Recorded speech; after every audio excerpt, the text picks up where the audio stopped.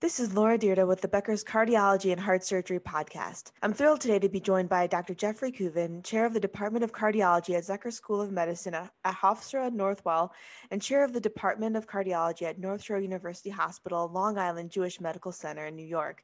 He is also Senior Vice President of Cardiology at Northwell. Dr. Kuvan, it's a pleasure to have you on the podcast today. Thanks so much, Laura. I'm really thrilled to be with you. Before we dive into the questions, could you tell us a little bit more about your background and your career journey? Absolutely. So you mentioned my titles at Northwell Health. I came to Northwell in February of 2020, an interesting time to come to New York, but that's when I began my journey here at Northwell. Northwell is a 23 hospital healthcare system, which is the largest in the region. We span most of the downstate area of New York, including Long Island, Staten Island, Manhattan, and northern Westchester. Prior to my roles at Northwell, I was the chair of the Division of Cardiovascular Medicine at Dartmouth-Hitchcock Medical Center in Lebanon, New Hampshire. And while there, my job was to really build the academic profile at Dartmouth-Hitchcock and to build the clinical services as well. Prior to Dartmouth, I was at Tufts Medical Center in Boston as an attending cardiologist for 17 years, and I also trained there for 7 years as well, so spent 24 total years at Tufts. And at Tufts, most of my career was focused on education. I was the training director for cardiology fellowship for my entire time there, and I was also the head of graduate medical education for the institution. I was actually born and raised in Palm Beach, Florida, a small town on the East Coast, now known for other reasons. Certain people live and work there that you probably have heard of. It was an interesting place to grow up back in the 1960s and 1970s. My father was the town physician in Palm Beach, and he was a major influence in my life. Thereafter, after school in Florida, I went to University of Michigan, where I was an undergraduate. I studied Middle Eastern politics, and I was also a varsity swimmer. And then I went to Emory Medical School for 4 years before going to Boston. So that's sort of my life story in a nutshell. Oh, fantastic. Well, it sounds like, you've gotten so many different experiences, and especially as you mentioned, coming to New York last February, I'm sure not anticipating what was going to happen all last year. It sounds like there must have been just a whirlwind. It was a really interesting time to come to New York. In February, everything seemed to be quite normal. My wife grew up in New York, so it was sort of a coming home for her. And then the pandemic hit, which really obviously changed everyone's life. And as you know, New York was the first epicenter really outside of Wuhan. And it was just an amazing experience to experience what we were experiencing here in New York, to live and breathe it every day. Northwell, given its size, was really the epicenter of the epicenter, especially where we are in Long Island and across the downstate area. So it was a real pivot for everybody, and we were able to do it. I think that Northwell did an amazing job for its patients and for its healthcare system, and I think really set the stage for what others were going to see and realize very soon thereafter. Oh, fantastic. Now, I'm wondering, what are the top 3 biggest issues in cardiology today, especially given everything that happened in the past year? Oh, absolutely. And this is what we live and breathe every day. It's tough to think about the top 3 biggest issues, but I'll give it a try. First is we have to remember that cardiovascular disease remains the #1 killer of human beings throughout much of the world. With the exception for a period of time during COVID, this has remained the top killer for many, many years now. So I think this is truly our biggest issue, and it remains our biggest issue. Despite all of the fancy tools that we have, the new technology, the new medications, the ability to do non-invasive and invasive procedures, we still have a major problem, and that is many, many people are succumbing to cardiovascular disease. I think in the United States, the rise of obesity, which is often accompanied by diabetes, our continuation with poor dietary habits, our lack of exercise continue to be major contributors So therefore, I still think prevention towards removing cardiovascular disease as the number one killer is still probably the top issue in my mind. Another large issue, which I think we really saw highlighted by COVID, is disparities in cardiovascular care that we see across the country and indeed across the world. We need to do better. We need to do better in recognizing differences in populations, studying different populations, and addressing populations by their specific needs. I think a third area is addressing the needs of our aging population. And in this, I really focus on heart failure as a major issue in cardiology today and in the future. As mentioned, we have a lot of tools, a lot of medications and procedures to extend one's life, but as the heart gets injured or is exposed to chronic issues like hypertension and other risk factors over the years, it fails in its ability to both contract and relax, causing symptoms like shortness of breath, swelling, fatigue, causing major issues in our healthcare infrastructure. And as you know, readmissions, healthcare costs, et cetera, it really has a major effect on everything we do in healthcare. I think those are probably the three biggest issues that I think about in cardiology today. It's really interesting to think about. And they all, kind of stem around being able to care for populations, especially giving, people that may not have had access to care in the past or, don't have as much access as others, really making sure they're taken care of and understand, their conditions. I'm wondering, from your perspective, is there anything that you're doing right now, with Northwell that is aiming to bridge that gap or find a solution to some of those challenges? It's a great question. And I would say everything we do right now is focused on these issues.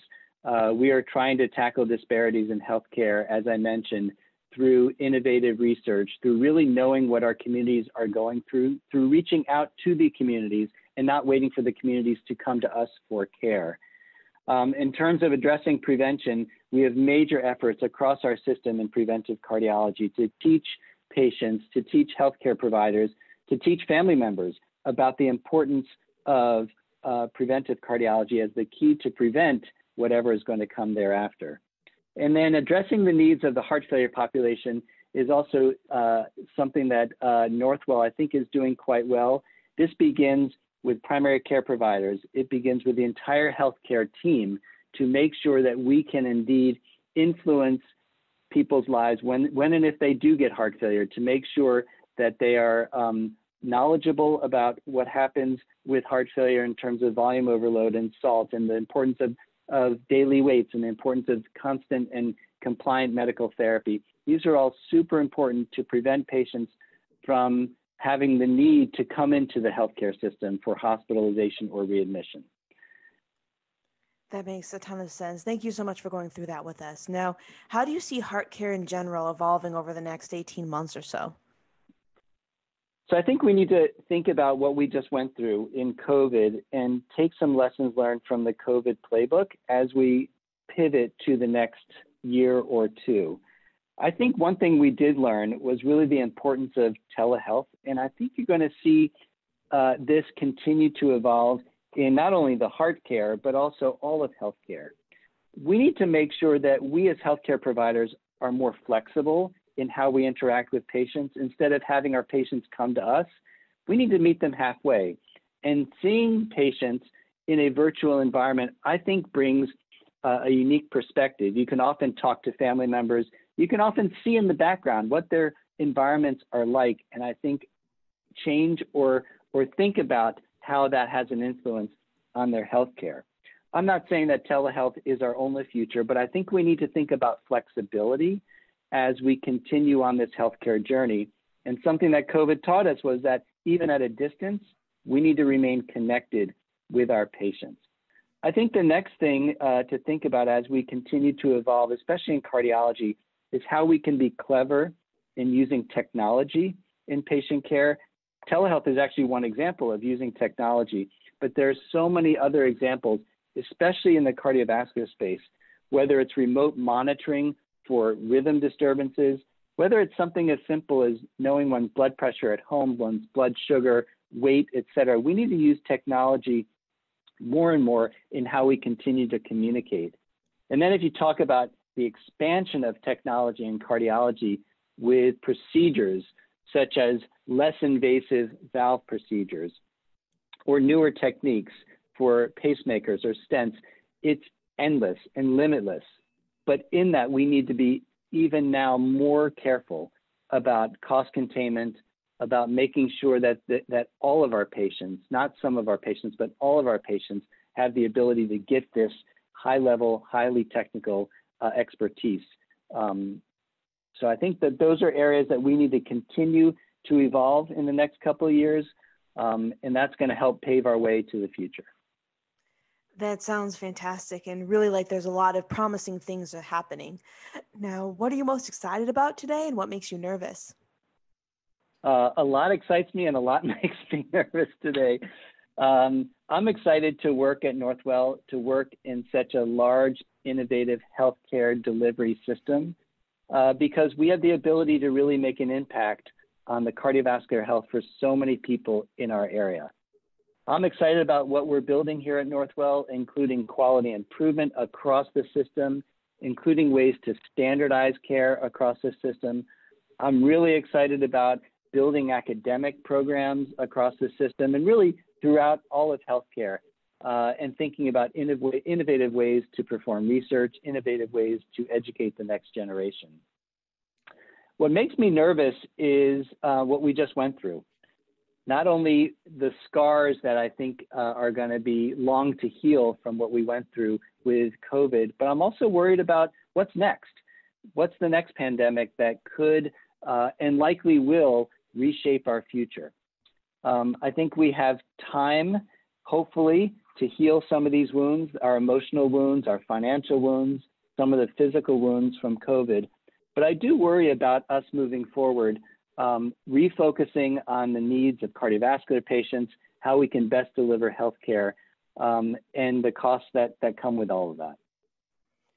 Absolutely. And I think you hit a great point in terms of your last comment in looking at what patients need and then the cost that's associated with it. I know there's a lot of efforts today to really make sure that care is cost effective and that the healthcare industry is making smart decisions with the dollars going into it. Just briefly, do you have any thoughts or insights on how, that aspect of care may evolve for heart patients? Yeah, so, I spent a while talking about all these great things, the technology that we have, the new medications, and this is wonderful and hopefully will improve patients, not only mortality, but also the morbidity. But with that comes enormous costs. And the bottom line is, in the United States, we spend more per healthcare patient than anybody else in the world. And we need to make some fundamental changes in this.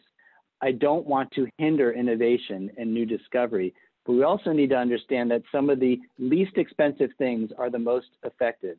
I also mentioned some of the preventive things like exercise, like eating well, like just checking your blood sugar and your blood pressure. These are very inexpensive, but can have tremendous, tremendous impact on one's future health.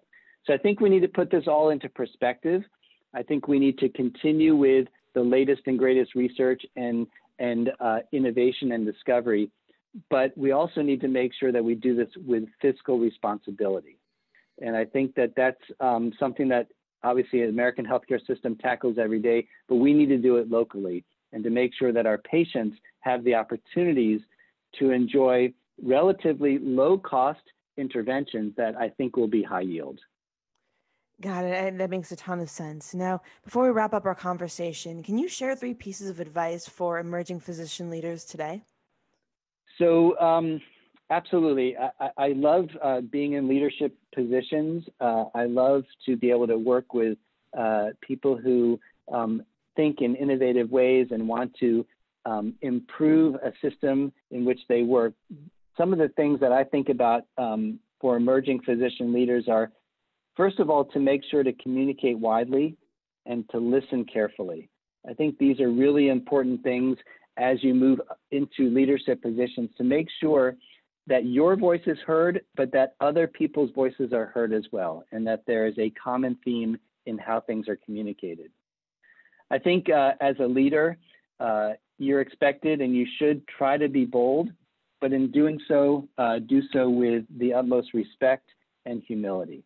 The final thing I'll say about my style of leadership is I believe in distributing leadership and empowering others, certainly holding them accountable, but allowing other leaders to develop ideas, to implement them, to shine, and to continue to rise as well. So those are some of the ideas I think about when I think about leaders and what I would instill to other emerging leaders. Dr. Kuvan, thank you so much for joining us on the podcast today. This has been a really fascinating discussion, and I look forward to connecting with you again soon. Thanks so much, Laura. I really enjoyed our discussion.